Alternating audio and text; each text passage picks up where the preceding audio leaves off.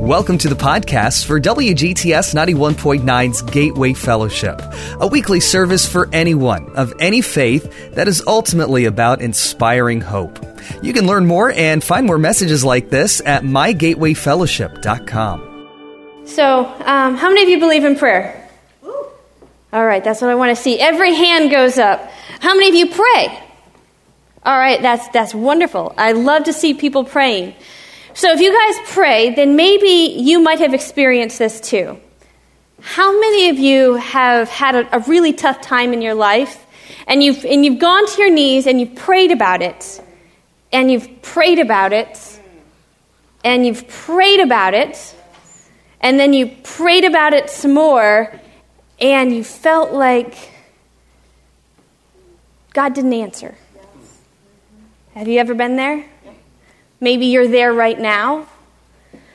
It's kind of a hard time when you feel like you're kneeling down and you're pouring your heart out to God. And this is something important because God cares. He tells us that He cares about the hairs on our head. So He cares about everything in our life, and He tells us that in His Word. And then we come to Him with these issues that we have, these problems, these concerns, these loved ones, and it feels like our prayers are hitting the ceiling and bouncing down. What's going on?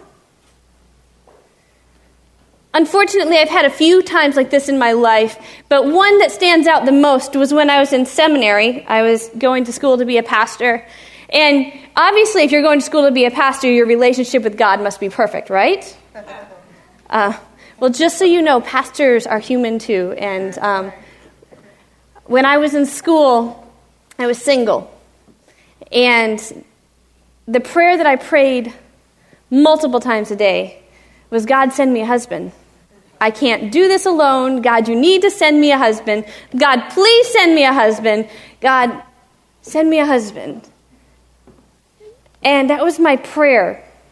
It started when I was in college here at Washington Adventist University, and it went right through seminary, and it just felt for almost 3 years that God wasn't listening. So does the Bible talk to us about stuff like that? One of my favorite childhood stories from the Bible, one of my favorite Bible stories was Noah. You guys like the story of Noah? I loved as a child, I thought Noah and the ark, that is the coolest story. Don't you think? Can you imagine being on the ark and having just a wonderland of animals to play with?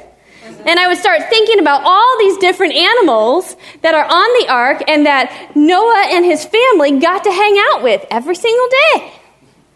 And then I grew up, and when I was a young adult, I worked at a summer camp. And in the summer camp, I was in charge of the horse barn, and we had a small petting zoo that I was in charge of that had cows and rabbits and sheep and goats and ducks and all sorts of little things. And then I got to take care of animals.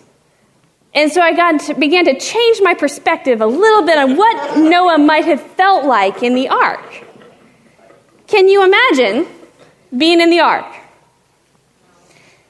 The ark is jam-packed full. It tells us in Genesis that Noah was supposed to bring 2 of every single kind of animal from the entire world on there. Anything that crawled on the earth, all the birds that flew in the air. And then he was supposed to bring 7 pairs of any animal that was clean, so that could be eaten or used for sacrifice. So he had a lot of animals on this ark. And here Noah is. And it tells us that God chose Noah because He looked down at the entire world and He saw that everyone who lived, every single person, every thought they had was entirely and completely evil and wicked.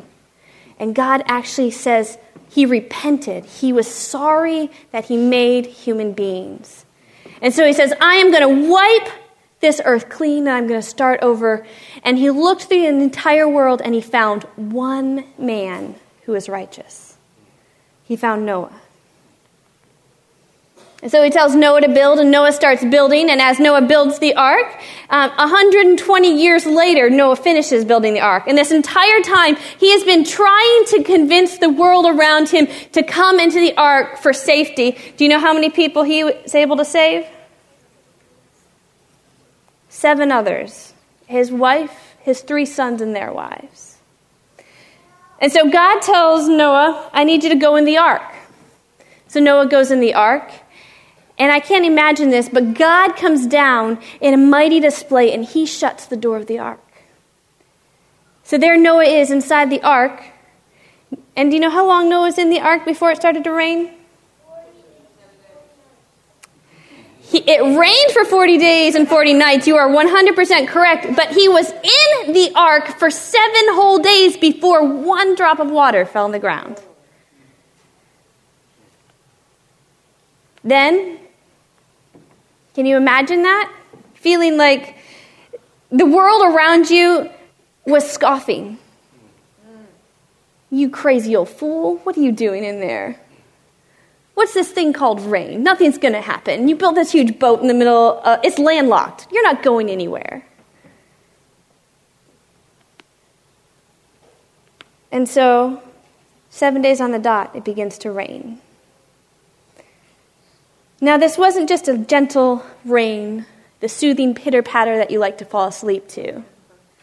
It tells us in Genesis that the earth erupted with water, and the heaviest rain fell, so heavy that the world fills up in 40 days. In other words, we have hurricane-type forces of rain. We have gushers that are coming up from the ground. And Noah is in the ark with a bunch of animals. And he is being tossed and battled back and forth in the waves.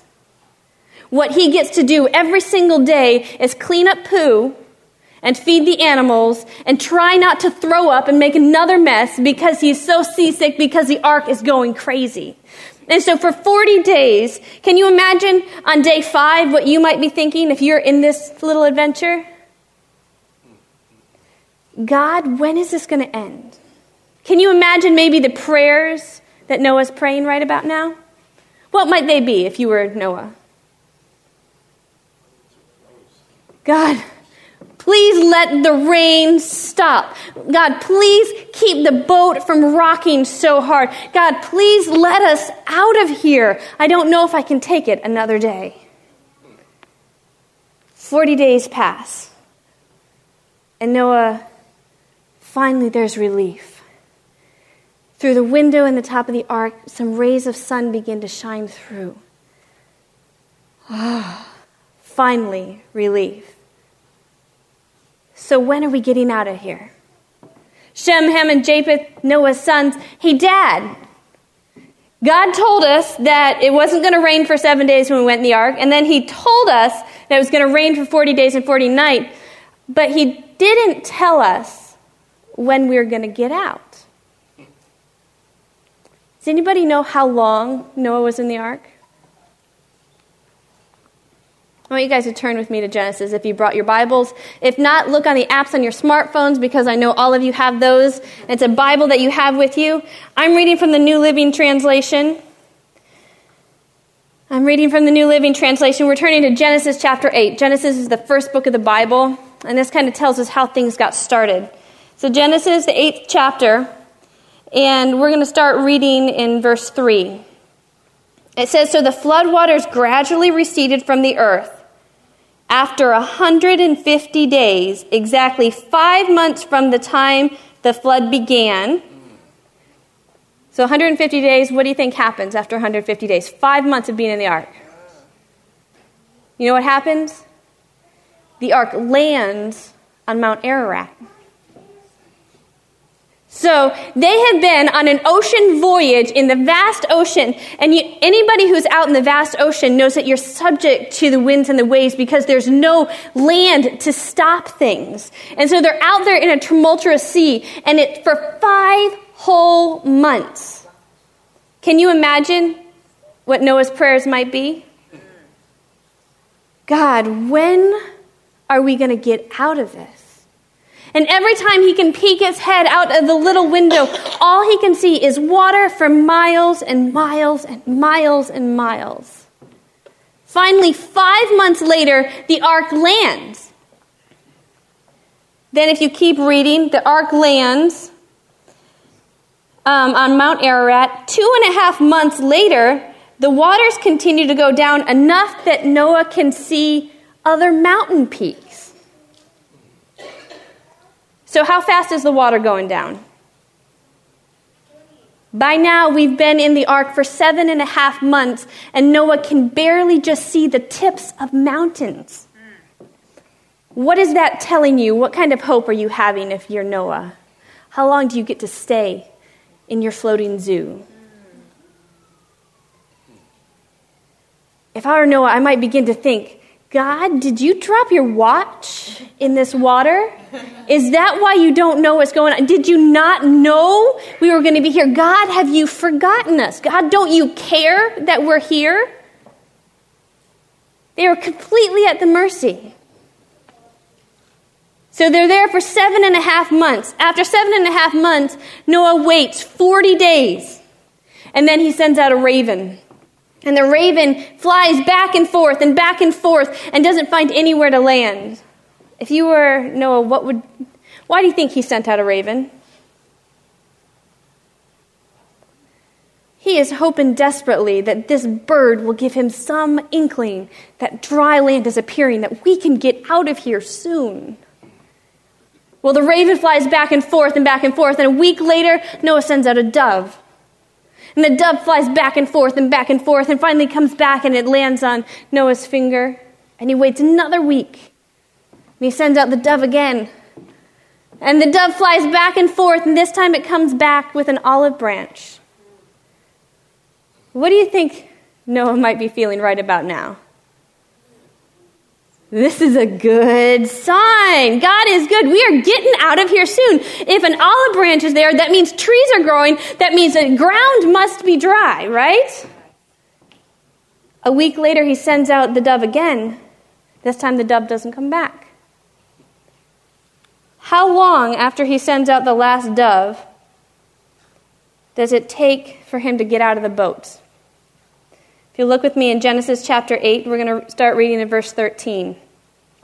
Noah was now 601 years old. On the first day of the new year, 10.5 months after the flood began, the flood waters had almost dried up on the earth.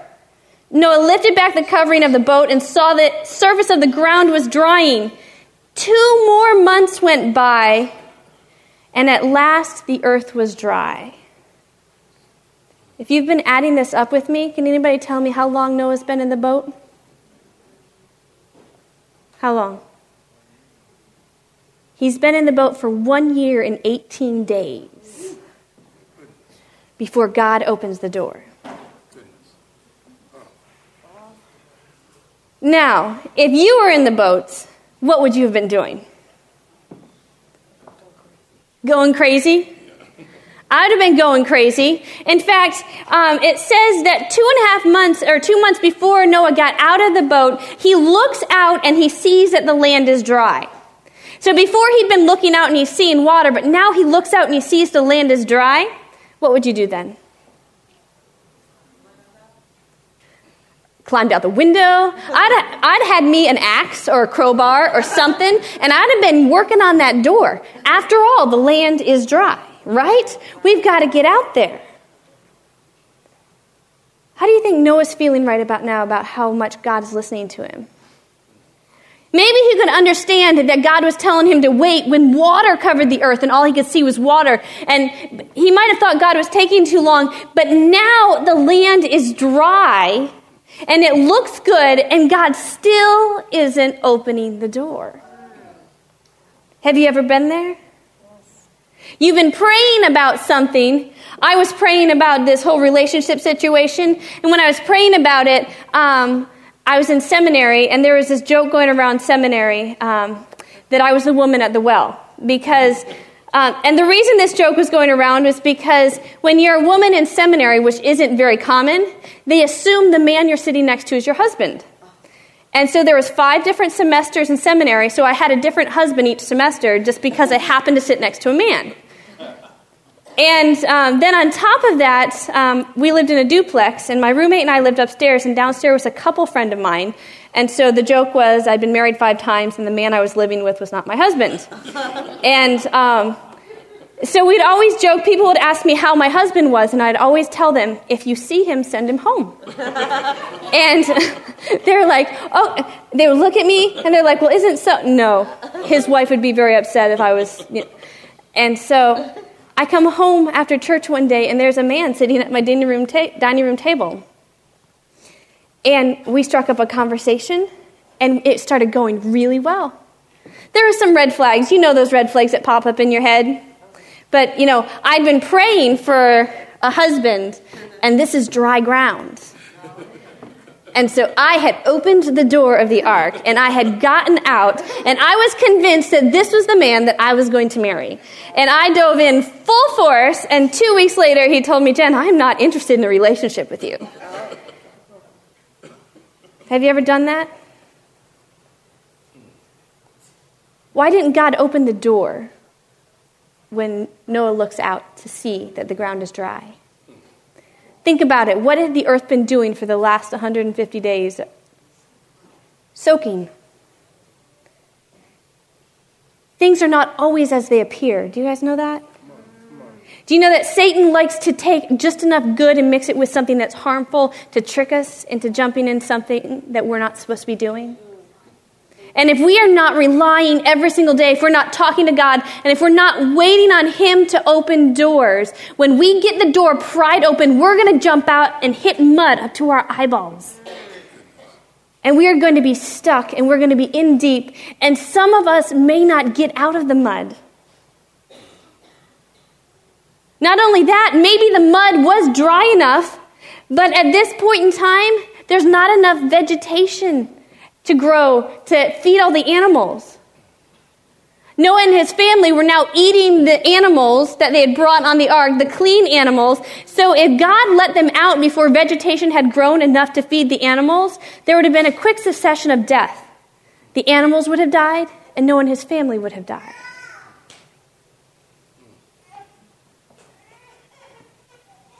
So the door is closed. So what has God been doing this entire time? Noah's been praying.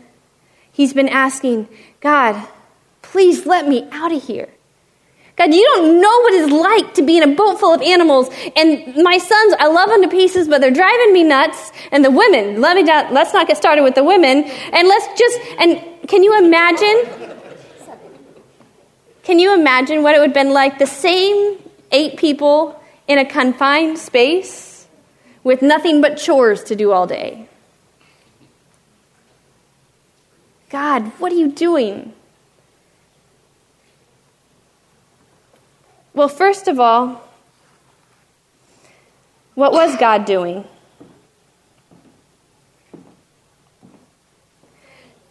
First of all, it says that God was carrying the ark. With the amount of violence that would have had to happen in order for this world to fill up in 40 days with water, how fast the water had to come from the sky and from the ground, there's no reason why any man-made anything should have survived. And so God is carrying the ark. This was the hardest time of Noah's journey, is during this time. And how many of you guys have ever heard the poem Footprints in the Sand?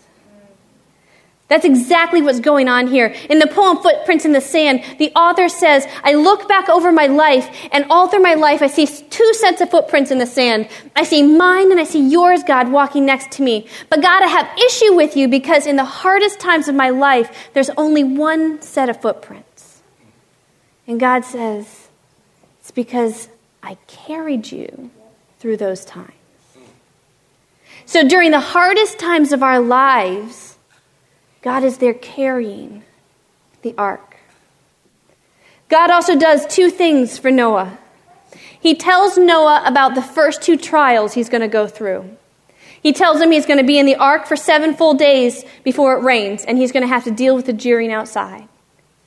He knows that by human standards, Noah may have been able to put up with 100 years of mocking, but when the time came for things to happen and nothing happened, people can be downright evil and mean, and it said that those people were. And so God needed Noah to know that you need to wait In 7 days it'll happen. Then he tells Noah, it's going to rain for 40 days and 40 nights. He lets him know life is going to get rough. God has told us the same thing. Jesus told his disciples, if you're a follower of mine, don't expect a bed of roses. Don't expect a life of ease. If they treat me bad, they're going to treat you bad too. But he also promises that I will never leave you or forsake you. I will never let you go through anything you can't handle with my help. That's right. And so God is there carrying the ark as it's rocking on the waves. And then God does something that's very merciful. He allows the ark, instead of to miss the mountain ranges and have to float the entire year, he allows the ark to dock on the mountain. So now that these sea-weary travelers can have some peace. Then it tells us in Genesis chapter 8, but God remembered Noah. Had he forgotten Noah? Remembered is a covenant word.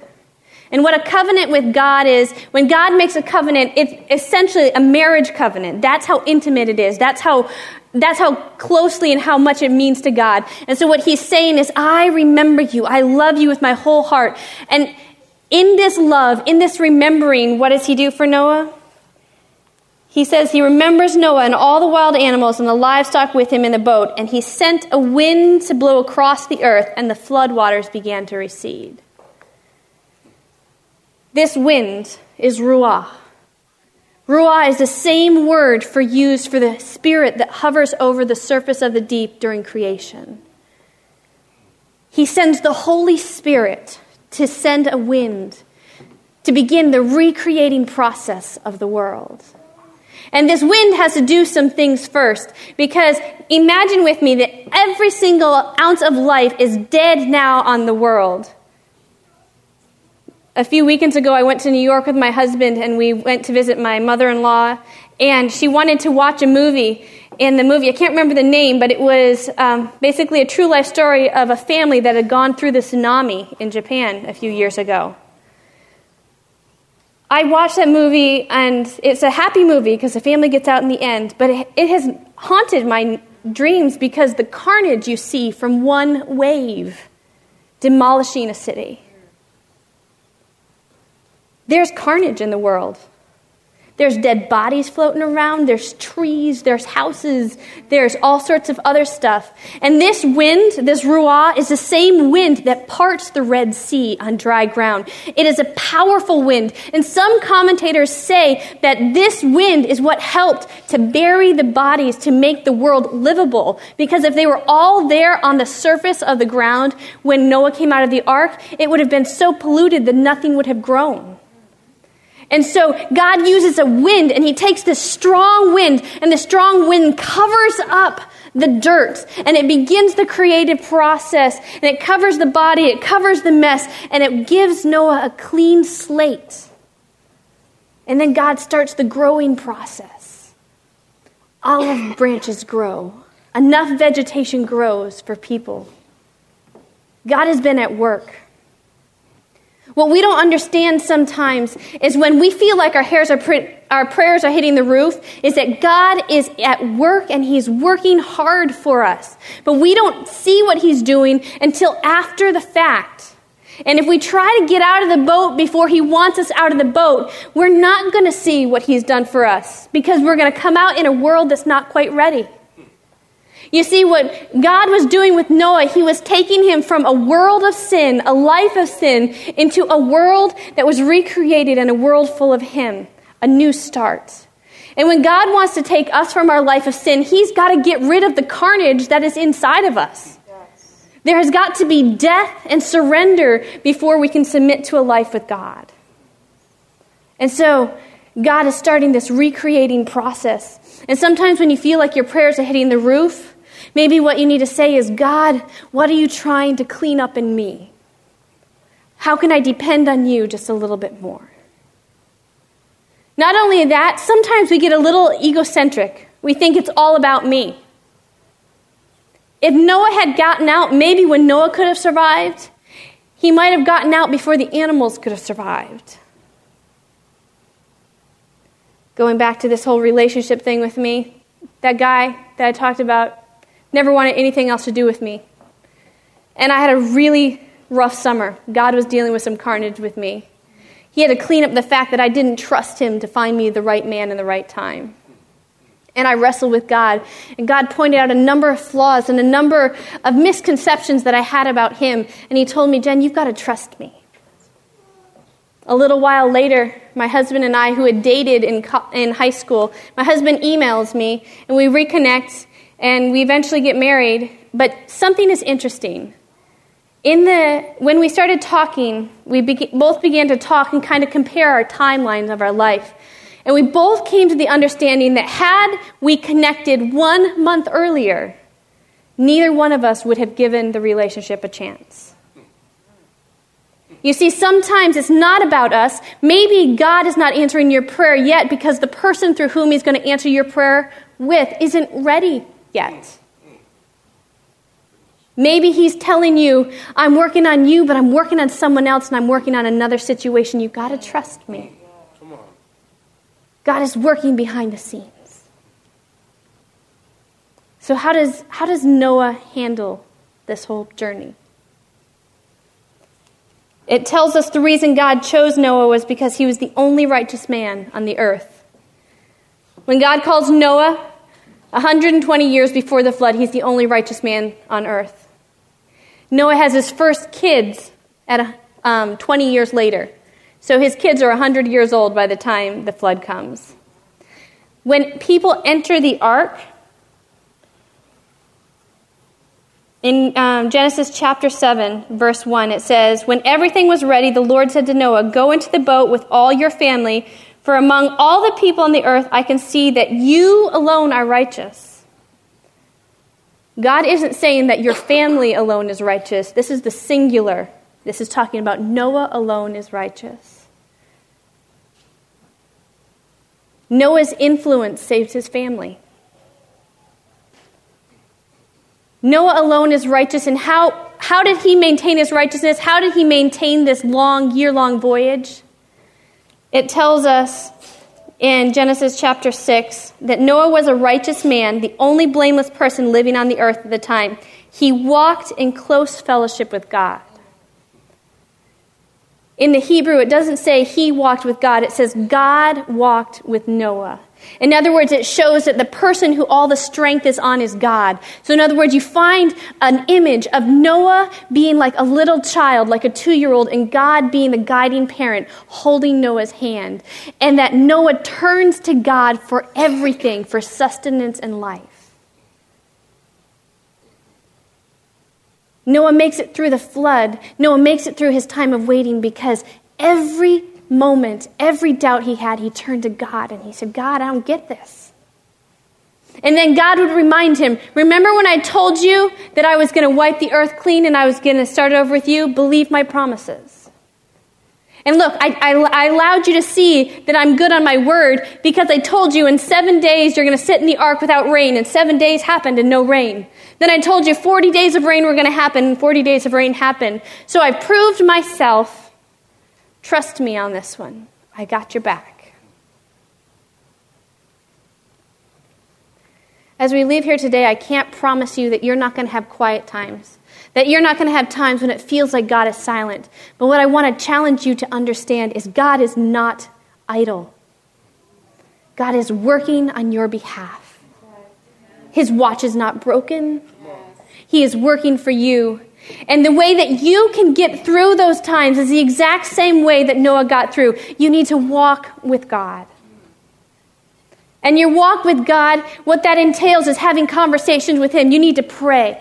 Letting Him talk to you. It means you need to read the Bible and let Him talk to you. It means we need to come together and worship and allow other Christians to encourage us. You need to have a walk with God. But not only that, Noah was able to look back on the promises that God had gave him and hold to those promises. Do you know that God has promises for you in this Bible? They might have been given to a different generation, but He put them there because He knows that you today, right now, need this promise. I have homework for you. I want you guys to go through the Bible this week. And I want you to ask God, show me the promises that you are giving me for my life, that you're giving me for this quiet time, this time when it feels like you're not answering, so that I can cling to these promises. I want you to circle those promises in your Bible, highlight them, underline them, do whatever you need to, print them out, stick them at your desk at work. I want you to memorize those. Because as we hang on to the promises, that's what allows us to stay strong. Another piece of homework for you. How many of you journal? How many of you have seen God work in your lives in the past? I want you to write down how God has come through in your life in the past. And when hard times start happening in your life, you need to read those again. Because when we remember what God has done in the past and we claim the promises He's given us, we are able to move forward, trusting in Him. Noah, when he got out of the boat, do you know what he did? He didn't have a home. He didn't have his food figured out. He immediately bows down in worship. And Noah is generous because he sacrifices one of every clean animal that was on the ark, his food supply, and he gives that to God. God is asking for all of you today. If we give Him just a part, it's not enough. We need to be fully and completely surrendered to Him. And when we are, you can guarantee that He's carrying you in His hands and that He will come through for you. If you would like to say, God, I'm going to claim your promises this week. I'm going to memorize them. I'm going to journal. I'm going to remember. And God, I'm going to wait for you to open doors. I'd like you to stand with me as we close with a word of prayer. Because God is powerful and He wants you to know He's real in your life. Wherever life's journey is taking you, we hope you can find a home at Gateway Fellowship, a ministry of WGTS 91.9. We'd love for you to visit us sometime. Services happen each Saturday evening at 6. You can learn more about us and get more podcasts at mygatewayfellowship.com.